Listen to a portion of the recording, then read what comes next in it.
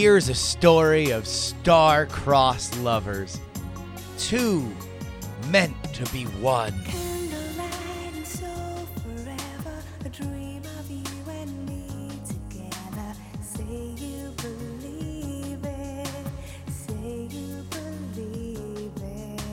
Our story starts in 93. Here's Al Gore at the signing of NAFTA. In a few moments, the President will sign the North American Free Trade Agreement. The arguments for and against this pact are by now too well known. Good men and women fought on both sides of this issue. One of those on the negative side? Ross Perot. Here he is in the 1992 debate talking about NAFTA. There will be a giant sucking sound going south. Keep it clean, H. Ross. What say you, 1993 Bernie Sanders? That in 20 years, the United States will become a third world economy with a vast majority of our workers earning subsistence wages. It is clear that we not only have to defeat NAFTA to stop this trend, but we need an entirely new economic policy. But that's only one side of our story. The other 90s controversy that swirled and swirled and swirled was impeachment. Mr. Shabbat. Aye. Mr. Shabbat votes aye. Mr. Barr. Aye. Mr. Barr votes aye. Mr. And it was in December of 1998 that the House Judiciary Committee drafted 3 articles of impeachment. No. Mr. Berman. No. Mr. Chairman, there are 21 ayes and 16 noes. And Article 1 is agreed to. The committee will now consider Article 2. In response, here's Bill Clinton giving a very solemn statement. I must also be at peace with the fact that the public consequences of my actions are in the hands of the American people and their representatives in the Congress.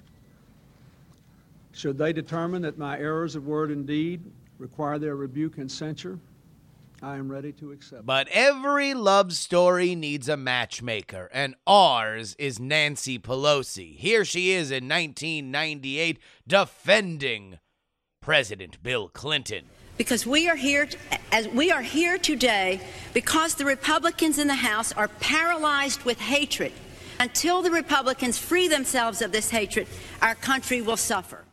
Flash forward to yesterday, when Nancy Pelosi is announcing the new articles of impeachment against the sitting President Donald Trump. On this solemn day, I recall that the first order of business for members of Congress is the solemn act to take an oath to protect and defend the Constitution of the United States. At a rally in Pennsylvania last night, Donald Trump was not quite as solemn. People are saying they're not even a crime. What happened? All of these horrible things, remember? Bribery and this and that. Where are they? This is impeachment light. Think of the tragedy. The impeachment of 1998 came and went, but NAFTA has soldiered on now in its waning, dying days. Never have the two truly had a moment together until now. Here's Trump at that same rally in Pennsylvania last night. And I'm thrilled to report that we are on the verge of ending the NAFTA catastrophe once and for all. And only minutes after announcing articles of impeachment against President Trump, here's Nancy Pelosi talking up his new trade deal. There is no question, of course, that this trade agreement is much better than NAFTA. Impeachment is back just as NAFTA is dying. The star-crossed lovers finally get to share a news cycle decades after being minted by the same president. A true like-this-if-you-cry-every-time story of romance that could only be made in Washington, D.C. Yes, dear listeners, weep not for the years lost, but let's treasure the time they got together.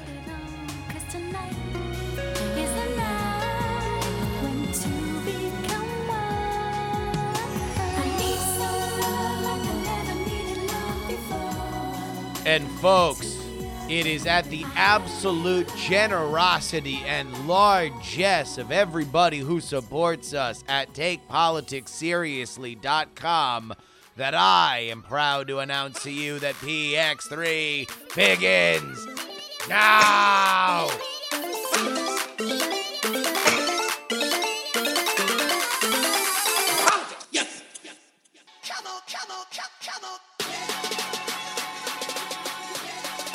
Hello and welcome everybody to the show. Very excited to have this one for you guys today. We got a lot of friendly voices. Jack Allison is back. You might have heard our episode a few months ago about comedy and politics. We're going to talk about a bunch of stuff because there's just been so many things. The Biden stuff, there's this new Pete Buttigieg bread price fixing thing.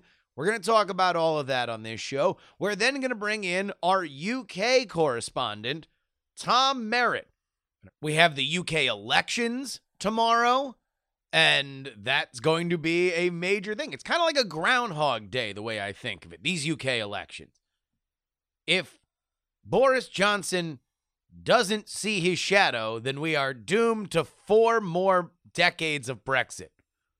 But before we get to all that, I want to address a breaking story right now. This on Politico is where I'm reading it. Written by Ryan Lizza.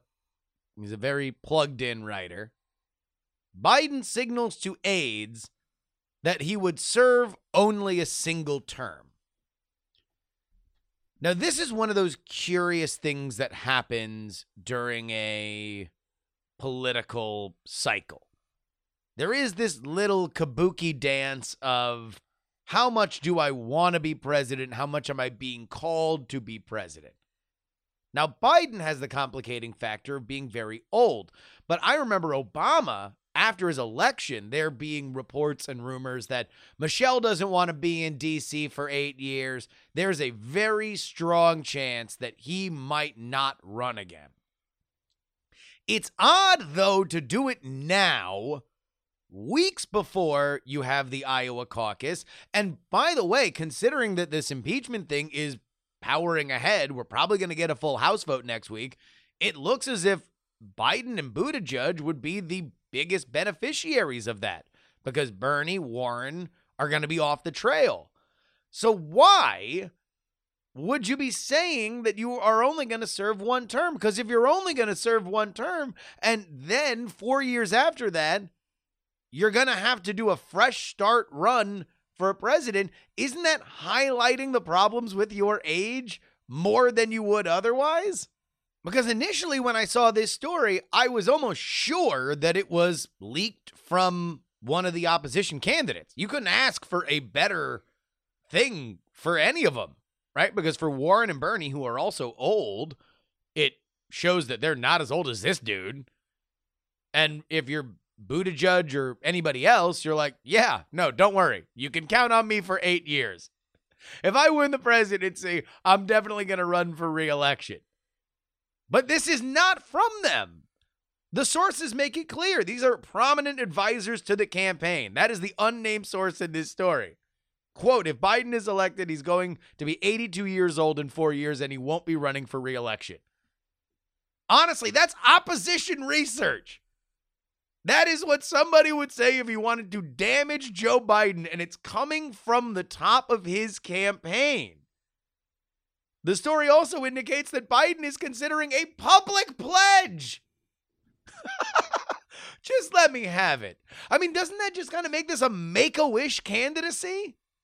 Politics! My first guest today is a former writer for Jimmy Kimmel Live. He is also a current podcaster and morning show host. He does Jack AM with his wife, Kate. It's hilarious. Listen to his podcast, Struggle Session, about pop culture, and follow him on Twitter at Jack Allison, LOL. Jack, welcome to the show.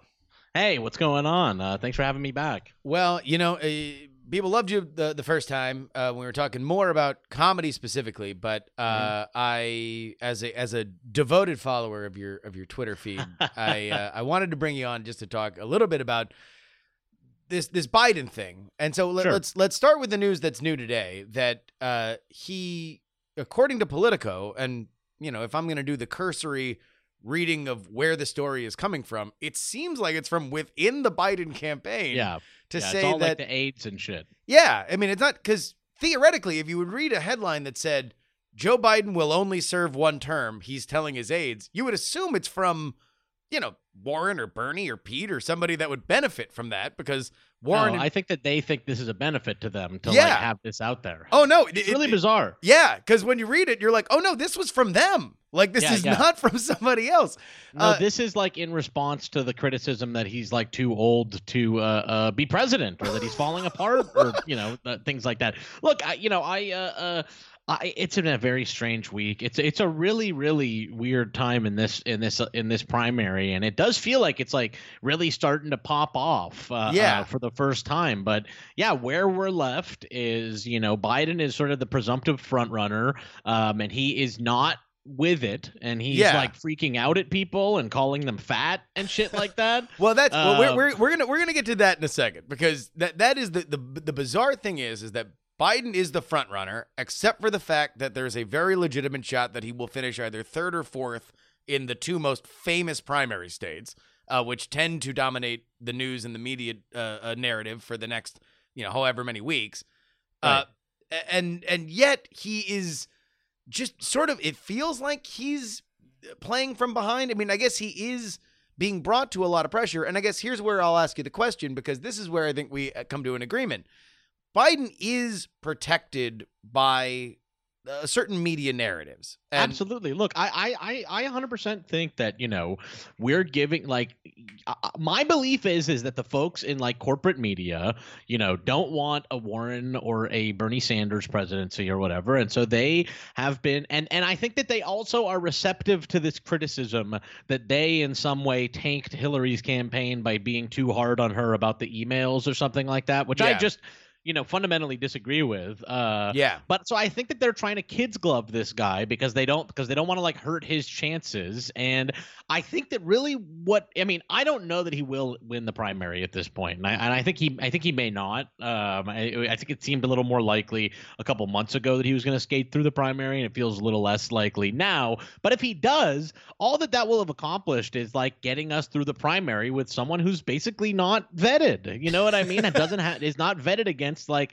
the various attacks. And look, we'll get to this thing about him calling the guy fat, but even aside from him calling the guy fat or whatever, the guy was asking him questions that he's going to be asked every single day on this campaign. And he flipped out the way he did because the media doesn't ask him these questions because they're like kids gloving him. Yeah. And that's, I guess, so that's the big thing, is that to me, the reason why, if I'm going to ask myself, why is the Biden campaign acting so erratically? Why is Biden acting so erratically? It's because, the impeachment thing opened up Pandora's box on Hunter Biden.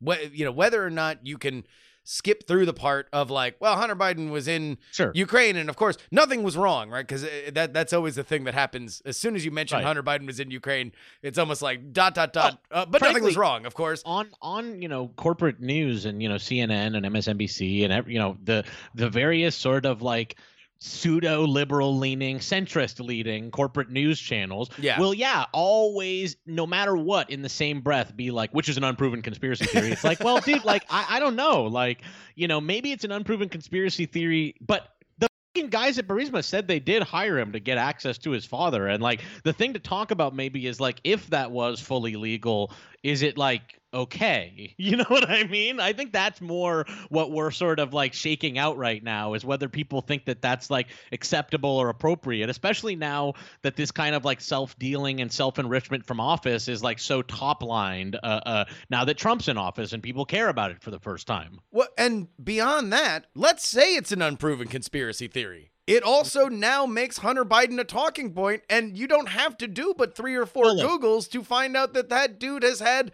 a rich, colorful history of doing things that would distract from a presidential campaign. He's a tire fire. Doing drugs is very cool. Hanging out at strip clubs is very cool. Even that article where it's like they use a sex toy on Hunter in New York, I'm like, wow, Hunter is badass. Like, I don't Hunter's like a hang. Hunter. Like Hunter seems like fun or whatever, but yeah, I'm like, I think it does raise some issues when you're both trying to make the argument that Hunter was on the board at Burisma because of his like unique talent and because, you know, of his qualifications, while also at the same time he was relapsing on crack. Yes. I just don't know. Like the whole thing, it's like, I don't know. Again, it's like one of these things where it's like just at a gut level, people understand that it doesn't feel right. And so for him not to have some kind of real explanation for it, even if it doesn't like technically reach the letter of being illegal because there is so much self-dealing in Washington, you know, I think it's going to be something that he has to deal with. And it's at top of mind on everybody, for everybody. I mean, if I have my timeline right, Hunter Biden knocked up a stripper and then denied the parentage of that stripper within the time that his father had hired campaign officials. Yeah. Like this happened also, like not forever ago, like recently. Like just I mean, and even the thing, you know, even when he was on Burisma, it's like that lines up completely with like his relapse into crack, and he wasn't at any of the meetings or anything like that. And it's like, so, you know, I don't know. Like, you know, we can do this thing like with Hillary Clinton's emails where we do a full court press just insisting that it's not important and that it's a nothing burger. Yeah. Or we can actually like address like what normal people are seeing and like do recognize as an issue. Like the Democrats love to do this thing where they are like, you know, where they get criticism and they're like, that criticism doesn't exist. It's just not true or whatever. Exactly. Like, that's the same as Hillary running on, you know, America is already great. Like, it's nothing. You know what I mean? Like, it's out there. Biden, again, we'll be getting to this, you know, guy calling the guy. Let's go. Let's go ahead. And for those of you who are unaware, obviously, Joe Biden at a campaign stop in Iowa, a guy starts asking him about Hunter Biden, and Joe flips out, calls him sedentary, and then fat. And this is where I think you're going to go, where now it just becomes this 1984 doublespeak that anybody that's formally talking to the Biden campaign can't even say that he called him fat because they're just, you know, convinced that it's like, oh, no, he said facts. He and also they are sort of like collaborating in this. Like, I'm like, I was personally posting, like I took the video myself of there's video of him at this campaign town hall or whatever, and I like subtitled the video, and you can see that Joe Biden calls him sedentary and challenges him to a race and everything. I have not seen it anywhere on any news that that Biden called the guy sedentary. I've only seen them repeat this campaign spin that Biden actually said facts or whatever, and it's like, I don't know, like if you're not colluding with the campaign to like cover in kid's glove for Joe, then like, you know, we could actually have the conversation about like, it's very clear that he was insulting the guy and calling him fat and like nearly called him fat like multiple times before blurting it out. And nobody wants to have that conversation. Even that NPR interview, you know, where that reporter does go kind of hard on Biden. She had to dance. She had to dance around it. She had to be like, now if someone started asking you a question and it's based on false conspiracy theories and lies or whatever, and then Biden gets to be like, well, you even said it was lies or whatever. Yeah. I'm like, they're kids gloving this guy. Like, he is like straight up. That's a deplorables moment 2 months before the first election. Like, we're going to get like one a day if this guy's the nominee. I mean, it blows my mind. I mean, and this is just a general campaign theory for me, is that there's no scandal that will sink you. There are only poor reactions to things that will sink you. And that, to me, that's what defined Hillary. You said it before. That the issue there was that, okay, she's got this email thing. Just say you're sorry. Just say, I shouldn't have done it. I you know, previous precedent, Colin Powell told me if I could do it again, I wouldn't do it. That's that, right? Like, at least understand. It's the we can't ever accept anything and like have to just fully shut it down 100%. That is like, well, now everyone's like, well, you're kind of like, you know, not to use a sort of like pop science term, but it's like you feel like you're gaslit. Like you're like, well, like I see what happened in like reality. You know, we all can see with our eyes what happened in reality. And, you know, it is the kind of thing where it's like, you know, I've talked about this before, but, you know, we talk about North Korea having state-run media and everything like that. But what we have in the United States is like, for at least for popular media and like what you'll see on television and, you know, sort of well-funded media sources, is we have like corporate-run media. And like with and in America, like the corporations like have such a hand in our government that like there is almost no functional difference between state-run media and corporate-run media at this point. You know what I mean? I'm certainly. like, we're just sort of being like fed very specific things to like meet a narrative, whether it's sort of the, you know, pro-capital one that's like slightly more left-leaning, or the hardcore far-right pro-capital one. Well, you know, I look at the Biden stuff, and what I see is a bunch of people who are scared about access, right? Like even that NPR lady, she knew there's two things going through her mind from my perspective. Right. Number one, if she says fat, now it's an argument with him about whether or not he said fat, and he's gonna say I said facts, and now that's your soundbite is him arguing about fat versus facts, right? But also, it's I don't want to lose my opportunity. I don't want to get kicked off the bus. They're on a moving bus. They're on a bus. They're on a moving bus together in the thing. Like, this is access journalism. Yes. Like, this is the Straight Talk Express or whatever. And to a certain extent, there's only so much you're going to be able to get around that on a campaign where they're the ones making news, right? Yep. You're going to have some kind of agreement with you know, if you want to get access to the candidate. Although at least the positive trend is it seems like more access is more of a recipe to success, which is what makes this Biden thing so puzzling. Is that they just want to manage every little element of it.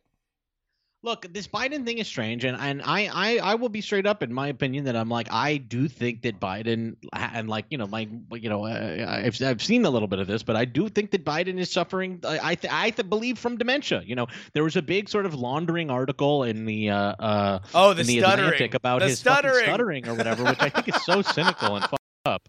You know, but you know, looking at this interview with him and the NPR person, and then also with this voter, I'm like, I swear to God, this guy's like getting a little bit like sort of nasty dementia. You know what I mean? Like, this is somebody who's like, you know, first reaction is like being pissed off and kind of like insulting people and stuff like that, you know? I don't know if I'm willing to go so far as dementia, but I do think that if you look at if you look at him as a young politician, he was always a rambly guy. Yes. Like, yes. He was just always, he had enough sort of like charm charisma, to sort of, you know, paper over it. The problem now is that, I mean, this is just such a bizarre primary. Just even the idea that like, he is this sort of and a metaphorical corpse, a shambling corpse of what should have been his campaign 4 years ago that he didn't run, when it would have at least made sense because he would have been the legacy of a, you know, administration that was popular. He's the VP, you know, you kind of run the VP. Yes, usually traditionally what happens. And now here we are. And also I have no idea why it's like, hey, look, for the Hunter thing, put him in a rehab somewhere far away. Like, just why is Hunter like going on TV? Like, Hunter did like an interview. I'm like, man, like, why is Hunter around? Just go. I mean, if you put him in a rehab and say, hey, look, he's got a serious drug problem. Yeah, we're working through it. And then do some family interview where you talk about the fact that he did start sleeping. He broke up his own family to sleep with his dead brother's widow. Like, good Lord.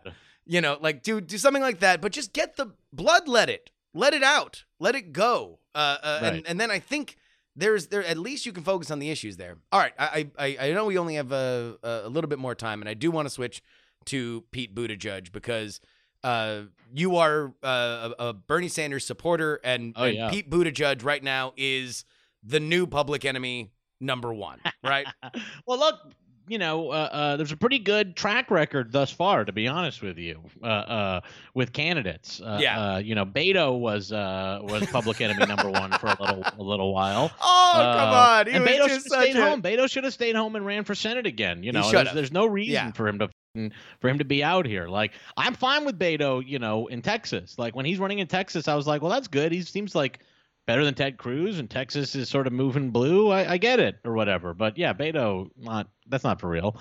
And then you know, Kamala was the target for a little while, and you know, I really do think I think Kamala dropping out is like a big sort of turning point and like indicator of the sort of way that things are going with this election. I really do, actually, you know, especially for Kamala to have been the sort of like heir apparent to Hillary, and, you know, the kind of like, you know, this person who had like hired a lot of former Hillary Clinton staffers and stuff like that, you know, for her campaign to like tank as badly as it did, and as early as it did, to like sort of stunningly and quickly run out of money. Yeah, I think it matters. I do think it matters. Well, just because she was the natural new progressive or new moderate centrist liberal icon. Yeah, I mean, if you look at the sort of like, and also she kind of represented the avatar of like who, like, I would say sort of establishment Democrats and like the DNC were kind of putting forward. You know what I mean? This was the sort, you know, I think Kamala, you know, never really caught on and had this kind of, you know, I think that Kamala kind of actually does represent exactly the kind of like liberal Democrat politician that like people, you know, in power and maybe on the coasts like think is a Democrat that people like, but that is not at all the kind of Democrat that people actually like. And then I also do think, you know, that it does reflect in a very big way that the, you know, conversation around police work and that like the public perception of police work actually has shifted, you know, post Black Lives Matter, and that, you know, Black Lives Matter actually was more than like just the D-Ray hashtag or whatever. You know what I mean? Like, I think she would have done better. She would have done better if she ran as a cop, though, like, and wore a hat and stuff. You know, she probably would have done better in South Carolina. She would have been hit just as hard. I just don't know. I just don't know. Because I don't think there's any way to run away from it. She kind of tried to dance a little bit more on the progressive side at the very, very early end of this, and then wound up having to kind of moonwalk it back. Well, I actually think right at the beginning she was trying to go progressive. Like she announced like, you know, that she was for Medicare for all, and then walked that back like immediately after saying that we should do away with insurance companies and everything like that. Like I mean, you know, one of Kamala's biggest issues, and this I think also reflects a sort of like common failing of the Democrat Party, is that she was running on nothing. Kamala was running on not a single thing, not one idea. She never expressed what she wanted to do as president. And in fact, I don't actually think I heard any policy from her other than like that Trump should be banned on Twitter. You know what I mean? And I think could Kamala not believe that. Like, because insanity. it was after she fired her campaign leadership. So theoretically, and this is another one of my beliefs, that like, you know, Bernie has the heart attack, right? And you have these decision gate moments where you're either going to react well to a thing that you couldn't control or poorly to it. And Kamala Harris firing her campaign people, it's like, okay, you want to know what? In the eye of the public, this is any sins of the past. You can now step your first steps forward. And the first thing she does is that Donald Trump should be banned on Twitter. I'm like, you're done. That's it. Yeah. If that's the idea that you have coming out of a crisis, then we have nothing else to talk about. Well, and look, Kamala Harris's campaign was run by her sister. You know what I mean? And so this is the Democrat thing. Like, they think, you know, I really think Kamala Harris also kind of represents the kind of belief, you know, with some establishment Democrats and, you know, kingmakers, I guess, in the party, that demographics are destiny, and that's what they lost on in 2016. You know, this idea that the Obama coalition, that's what we have to protect. You know, and or even that, you know, every, you know, African American person will like vote for an African American candidate. You know what I mean? Like, I think that's like what Kamala was banking on so heavily, is that she would like do really well in South Carolina, where she just like never ended up with any support at all. You know what I mean? And also, you know, she banked on California, for you know, the state for which she is like senator, and ended up polling lower than Yang. You know what I mean? Like, Kamala, I really do think, you know, Kamala got hit so hard and did such a bad job with it that I think she might get primaried, to be honest with you. Well, like, Steyer, that's the rumor. The rumor is Steyer. Yeah, that's what they're saying in that New York Times article, and it's like I think that she'll get primaried, unless they get Trump impeachment to the Senate, which it looks like they will, and she gets some like really good TV moments or something. You know what I mean? Like, yeah, she's but that's really but good that's at those so kind far. of like scripty moments. Yeah, that's so far from now though. Like 2 years. You know, we'll see where she is senatorially at that point. Right. But all right, Buttigieg. Then Buttigieg Sure. now is if it's set him up and knock him down. You got Beto, you got Kamala, and now it's Mayor Pete. Now it's time for Mayor Pete. Now look, Mayor Pete, I truly think that Mayor Pete is a fucking total snake. He's like this, he is like the management class. This is like the kind of guy who at McKinsey did, move spreadsheets around or move numbers around on a spreadsheet that had like actual tangible effects on real life. Like Pete Buttigieg to me is like George Clooney and Up in the Air or something like that. You know what I mean? Like, I think that Pete Buttigieg is like, at this point in the primary is sort of like actively working against progressive interests, and mostly is just running a campaign to scare Iowan grandmas into thinking they're going to lose their health care to see if he can eke out a win in one of the early states. Well, so far it looks like it's working, at least by the numbers in Iowa. The polls are doing well. The polls are doing well, and he is doing well in the polls, and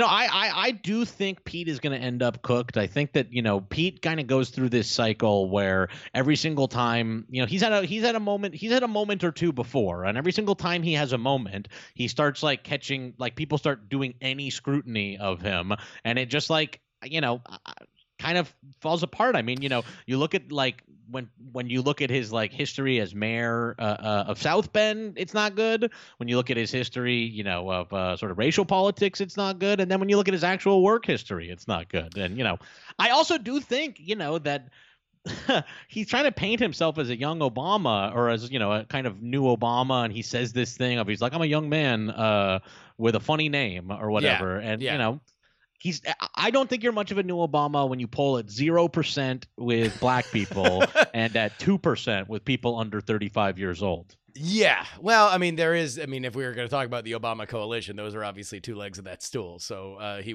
would certainly need to improve there. The only thing that I would say about Mayor Pete is that he kind of is, in terms of record, the inverse of Bernie, where, if you can say that Bernie's problem is, okay, well, everybody knows exactly what he's up to and what he's about, and so therefore you can attack him on that.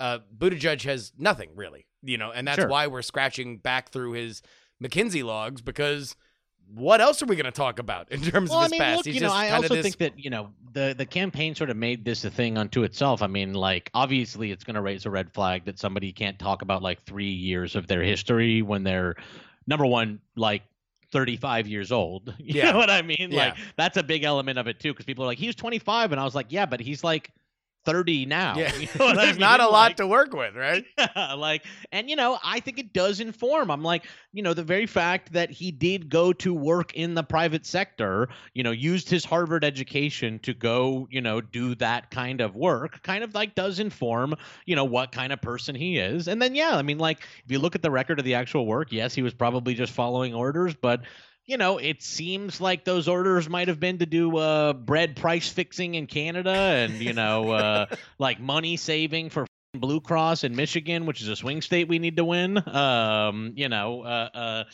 just don't know. I'm like, Mayor Pete is like, I think this election has just been between Biden and Bernie. That's sort of like still how I feel. And, there's a part of me even that kind of feels like these, moments where somebody like has a big moment are like a little bit manufactured. Like you'll see a lot of uptick of coverage on Mayor Pete, and in conjunction with a big ad buy he's doing in Iowa, like right before a poll is done. You look at the Beto, Kamala, Pete, that they are in just one basket of candidates that the media is desirous to make bigger than they are.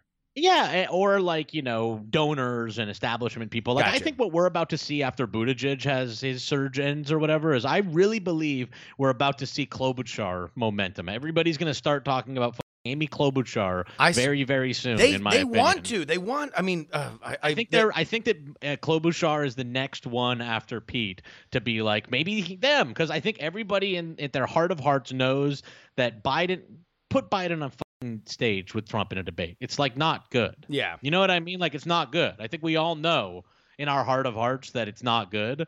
And I think they all don't want Bernie, who has like pretty clearly been in second place the entire race, and has also suffered from a I would say like a pretty significant media blackout for the entirety of the race, which in my opinion I think is going to backfire on them a little bit, because Bernie's just like been hit with zero scrutiny for the entire race. And there's stuff at the end, but he's gonna have one, maybe 2 or 3 primaries already. Yeah, because there is stuff that I think Bernie could get hit on that has not come up yet, which is surprising.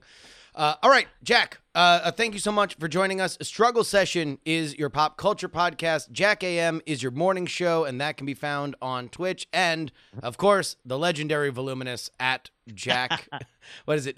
Jack Allison LOL? There we go. Which stands for Let's Order Lunch. Thanks for having me. It's good to talk to you again. Absolutely. Politics! All right. We're going to get to our next interview in a second, but a few things. Number one, if you want to support this show, then head on over to TakePoliticsSeriously.com. TakePoliticsSeriously.com funds this entire operation, and it's going to get a lot more expensive in the next year as I hit the road. I'm already committed to go to Iowa. I'm committed to go to Nevada, and I'm committed to go to California, which will be easy because I live here, and Florida for those states in the primaries. If you want to get me to more states, well, there's one way you can do it. Head on over to TakePoliticsSeriously.com. If you're at the $3 level, you get 2 bonus podcasts each and every week, and those are only going to get more important as we get into the campaign season. Also, the campaign undertaker visited us over the last week. Kamala Harris dropped out of the race, and that means that we've got some swag to give away. Yep, a Kamala Harris for Iowa sign. And that is going to go to Derek Long. Thank you very much. And we also have a Joe Sestak flyer. That is going to go to Alfred Guerrero. So if you are either Derek Long or Alfred Guerrero, thank you very much. Go ahead and email me, theyoungamerican@gmail.com. Again, theyoungamerican@gmail.com. One last thing. New episode of Raise the Dead is up. That is my brand new history series. It's been an amazing reaction. You guys have reacted just fantastically to it, as much as I could have ever dreamed. The new episode details the beginning of the modern primary system. In 1960, the primary system, the way we know it, doesn't exist. There are 9 contests. Only a handful of them award delegates, and if you won all of them, they were nowhere near enough delegates to matter at the convention. JFK changes all of that, but we also see some colorful characters pop up to and including the fact that Eleanor Roosevelt tries to kill the JFK campaign before it even gets going. Raise the Dead. Available now on any and all podcasting platforms. Politics! And then we can get on with all the things that I think the people of this country really want to focus on.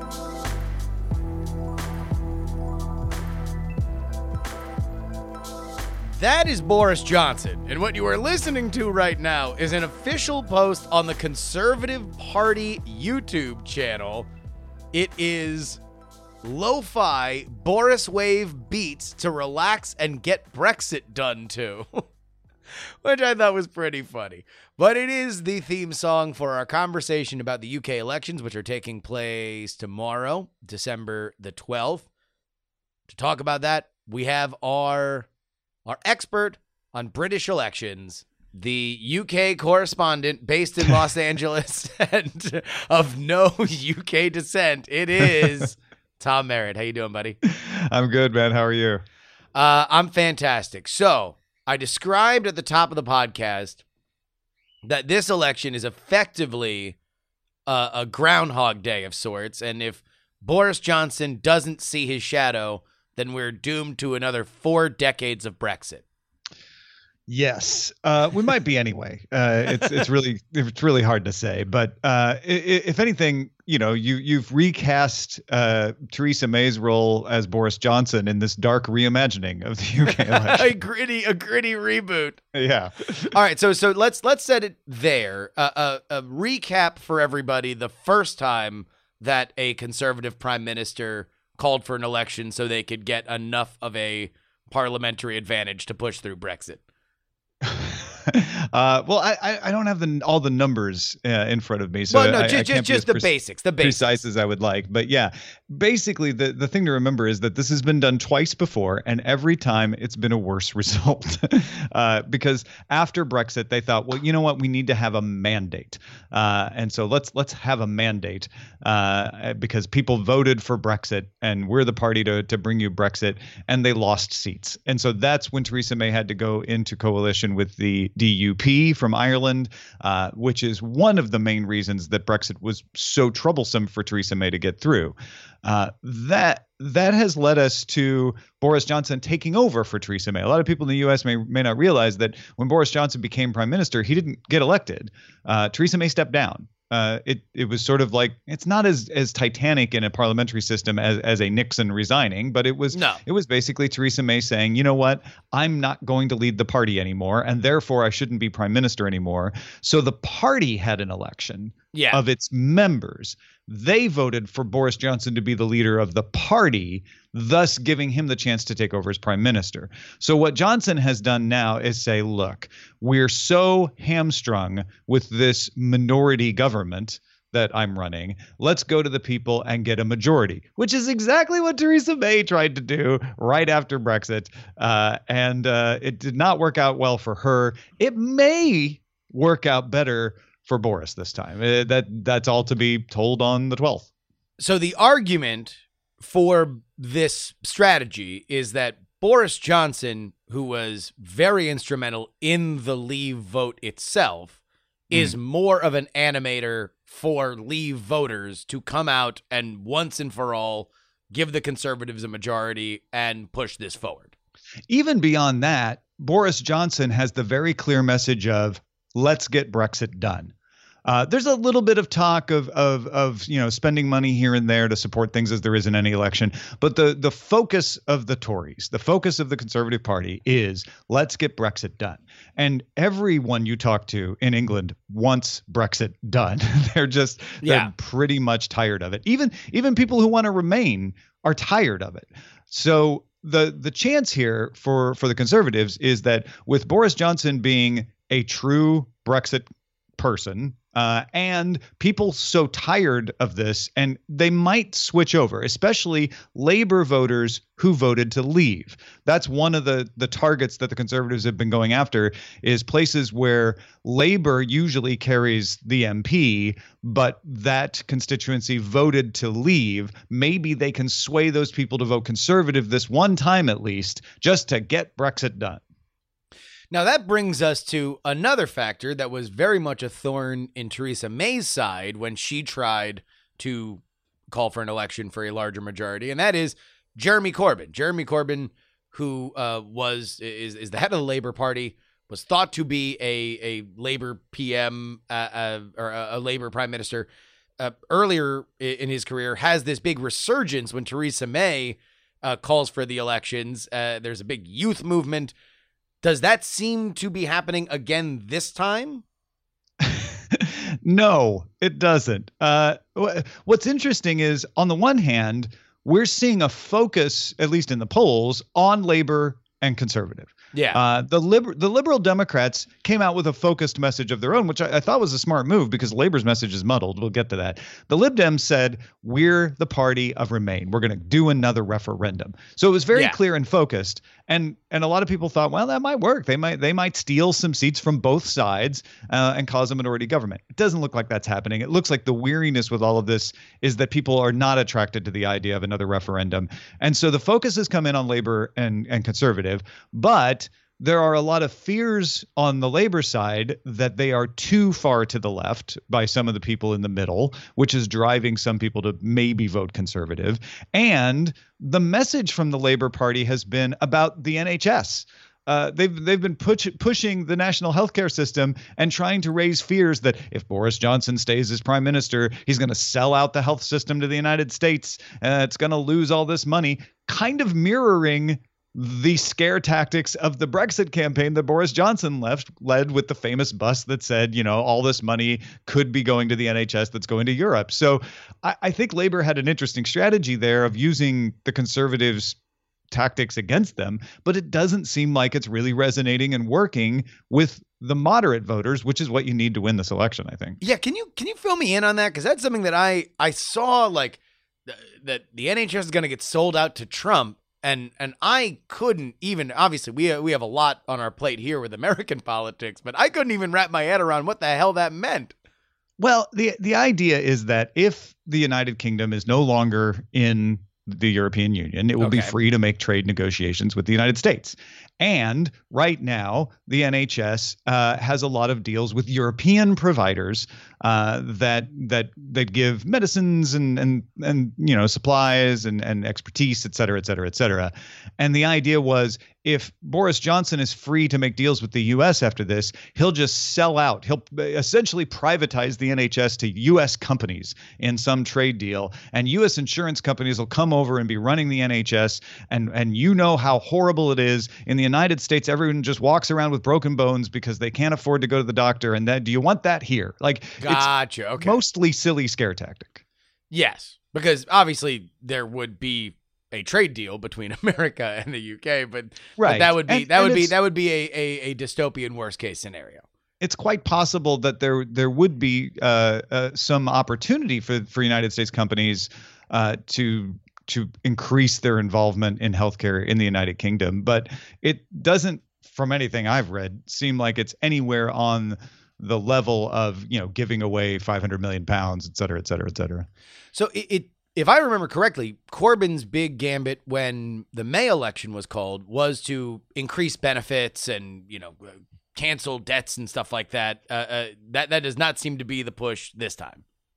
Well, it's still there. It's just that they've really focused on this. We're gonna privatize industry. We're gonna spend money on you, the people. We're gonna shift the power away from the fat cats. And this healthcare promise or fear, however you want to look at it, seems to be the centerpiece of the message. And then I think I remember, I'm literally just throwing this out here, something about anti-Semitism. Is there an anti-Semitism thing? That's a Jeremy Corbyn specific one that has now spread to the rest of the party, that in their very staunch support of Palestine, Labour sometimes treads close to, or in some people's opinion, over into anti-Semitism. And Corbyn in particular has been guilty of a few gaffes in that area. And so now it seems as if this is playing out well for Boris, right? He's the party, the opposition party with the clearest message is the Liberal Democrats. They've always been historically, at least, an also ran, and now Brexit weariness has maybe diminished the idea for a referendum. Is this going to play out for him? Do you think that this is going to be the moment where Boris gets the hammer that can push through Brexit? It's impossible to say at the moment that we're recording if that's going to happen, of course. But the best guesses, and mind you, the best guesses on Theresa May's last election, the best guesses on the Brexit election, the best guesses on David Cameron's election have all been wrong. So I very carefully put that caveat out. But what we're seeing from the polls in the UK is that it looks like the Conservatives have a good chance of getting a majority government.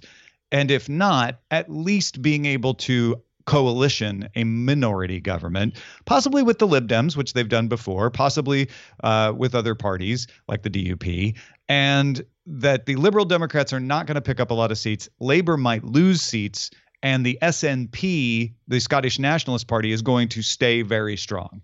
The one exception to the we're tired of Brexit is Scotland, which really is kind of tempered less with we're tired of Brexit and more with, if you're going to Brexit and be a mess like this, we'd rather leave.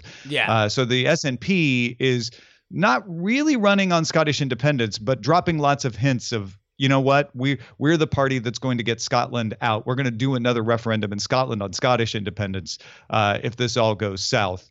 And in Scotland, that plays no matter what. It's like, great, leave or stay. I don't really care if I can get Scotland out of it. And then Scotland generally is a Remain area. It would like to remain in the European Union. It'd be perfectly happy to do that, it seems, as an independent Scotland. At least that seems to be the prevailing sentiment. So you can expect the SNP to do well. And possibly if Labour surprised us, maybe Labour goes into coalition with the SNP. That's an outside possibility. But it really looks good for the Conservatives right now. And that's the one thing that did exist, at least in my cursory understanding of the election, was that you did see this late in the game, because we were recording this the day before the vote happens. You did see this surge in kind of Corbyn mania was running wild. There was a surge in Labour on the eve of the election that you're definitely not seeing this time. That's the only thing that from across the pond seems clear trend-wise. Yeah, I get mixed signals on that depending on where I read. It seems like there's an increase in enthusiasm, but not necessarily translating so much into votes. The one thing that is definitely happening is we're seeing more of a U.S. style campaign. One of the things that has given Corbyn a boost is a very famous now picture of a young child sitting on the floor in a hospital. And someone took this picture and gave it to Boris Johnson and said, look at this child. They can't even afford to find a seat for him in the hospital. And Boris refused to look at it at first. Yeah. And has nothing to do with funding the NHS, has nothing to do with conservative plans it's a pure headline grabbing moment. And one of those few moments where Boris didn't quite make the astute media savvy move that he should have by just picking it up and making a famous Boris quip. Yeah. Instead he didn't look at it, and that became the headline. And that did seem to give Boris or Corbyn a little bit of a boost in the media, but I'm not sure that it's translating into the polls. So, all right, let's draw this out a little bit, and let's assume that Boris does, that the Conservatives do get what they want, which is a majority government in Parliament. That means that our side quest into election is over, and we resume our main quest of Brexit. Does that even guarantee that they can get this done if they have a majority government? Because they seemed close before. Well, and the thing to remember is there was a deal, and the deal has been approved. It's just that the Parliament wanted to set a longer timeline to talk about some of the points of the deal, and Johnson just wanted to hammer it through because he had said, I will get Brexit done.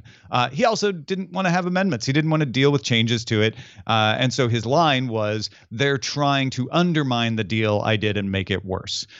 So if he gets a majority, I think it's pretty clear that he will push that deal through with little to no problem.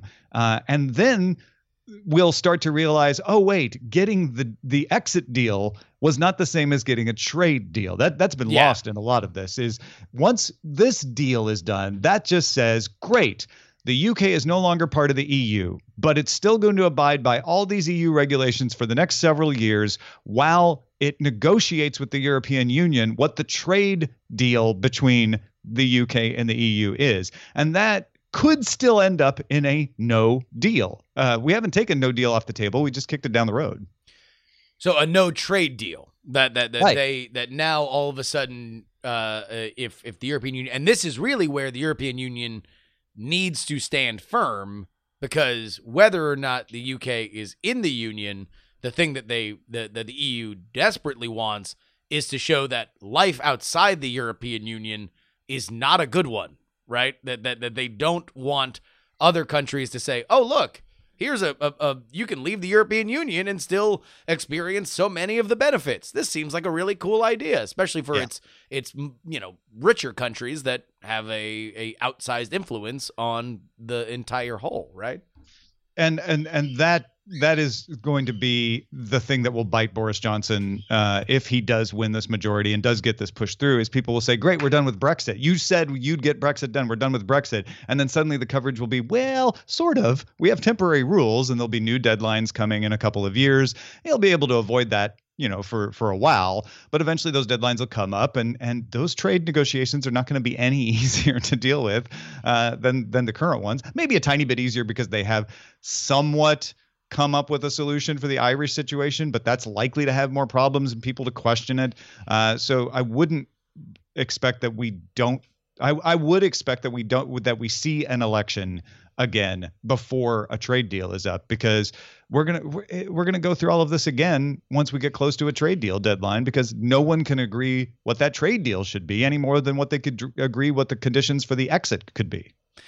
But this is a very pivotal one for Johnson, not only it being his first election, but also if you're in for a penny to get that he was the guy who was able to get us out, then you're probably in for the pound. Oh, sure. That he's going to be the one to negotiate the trade deal. The thing is, it was a little bit easier, not a lot, but a little bit easier for Johnson to push this across because he knew the mistakes Theresa May had made, and he's savvy enough to know what would play with voters, and he's played this game very well. It's all reset. The game goes back to zero if he gets the majority and gets the Brexit deal approved, to where he's now in uncharted territory again. And we'll see if he can pull it off a second time. He's going to have to. That is an interesting way to look at it, that this election is not so much about Brexit as it is defeating Remain. Like, This is the final defeat of Remain, because at this stage, it is the last way station for you to possibly call a referendum and say, well, whatever, 4 years ago, who knew who we were thinking? Let's just go ahead and get back to the way things used to be. Once they're out, but now the real Brexiting begins, the hard negotiations of difficult Brexiting. Yeah. I mean, I don't expect that maybe Tony Blair and a few others might still be pushing for a way back in. That spirit will never die, but the momentum for Remain seems to have gone out during this election, especially when you see Lib Dems pushing Remain and not making any traction, and Labor just not even bothering to talk about Remain. It seems like the country, certainly there are staunch Remainers that are still very excited about it, but the folks in the middle are just tired of it all and just want it to be done. Oh, man. All right. Are there any other little tidbits that we might have missed here that your eagle eye, your eagle Anglophile eye has caught in this election? Yeah, I think a couple of things that I would look for is conservatives turning Labor seats. So as you see the returns come in, look for those, especially in the Midlands, especially in Wales, that are very staunchly Labour areas. If Conservative starts to turn some of those seats, that's going to be very good news for Boris Johnson and his party.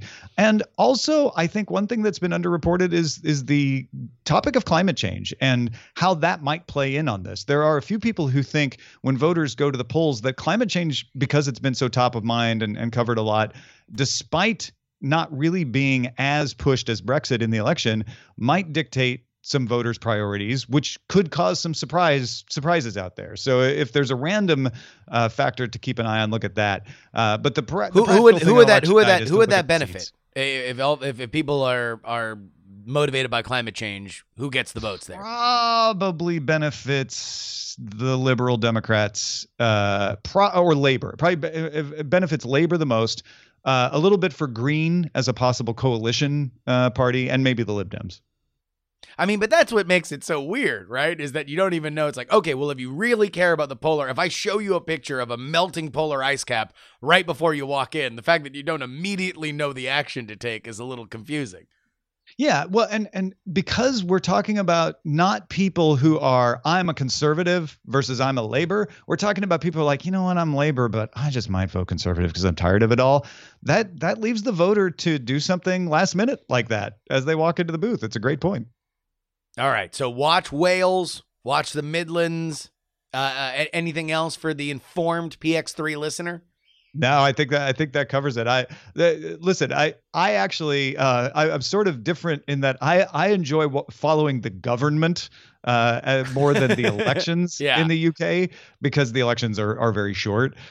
So I'm actually more excited for this to just be done, find out who the winners are, and get to the business of forming a government and dealing with this Brexit. I think that's where the real entertaining part of this is for me. Now, obviously May had to form the coalition with the DUP. Is there any sense from them that they were happy or unhappy? Because obviously they were the ones that had to deal with the brunt of the Irish backstop stuff, right? Yeah, that's a really good question. I don't know if I have an answer for that. They weren't happy with Johnson's deal, but they eventually came around to it, sort of begrudgingly. And I don't know if the election changes that, and I don't know what conditions would cause that to be changed. Certainly, if the Conservatives can pull off their own majority, it won't matter because they won't need to go into coalition. Yeah, and they can just let everybody know this is the deal. We're going to move forward.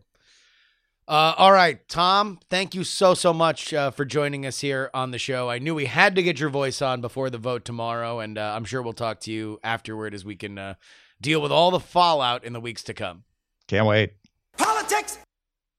And that will bring us to the end of our show today. I want to thank our Titanic $10 tier over there at TakePoliticsSeriously.com. Squid's Mixtape, Jamie, Ryan, Adam, Jonathan, D. Laser, Andy, Paul, Mike, and Brad. You can join them by heading on over to TakePoliticsSeriously.com. I also want to remind everybody that I got a free political newsletter. You can get it at freepoliticalnewsletter.com. Oh, yeah. It's just that easy. Head on over there. What you're going to do is sign up. I'm going to send you 5 emails a week, every week, forever, until the heat death of the universe. 5 stories a day, mostly gifts, sometimes those sweet, sweet political insights that you can repeat without crediting me to your friends so you can seem super smart. Of course, you can email me, theyoungamerican@gmail.com. Music has been provided by Valesco and Trop Killers, and you can follow me at Justin R. Young everywhere. That is it for us today. Until next time, this is your old pal Justin Robert Young, reminding you that politics has 3 names, and some shows talk about politics. Others talk about politics. And there was one the other day I saw that talked about politics, but this, my friends, is the only show that talks about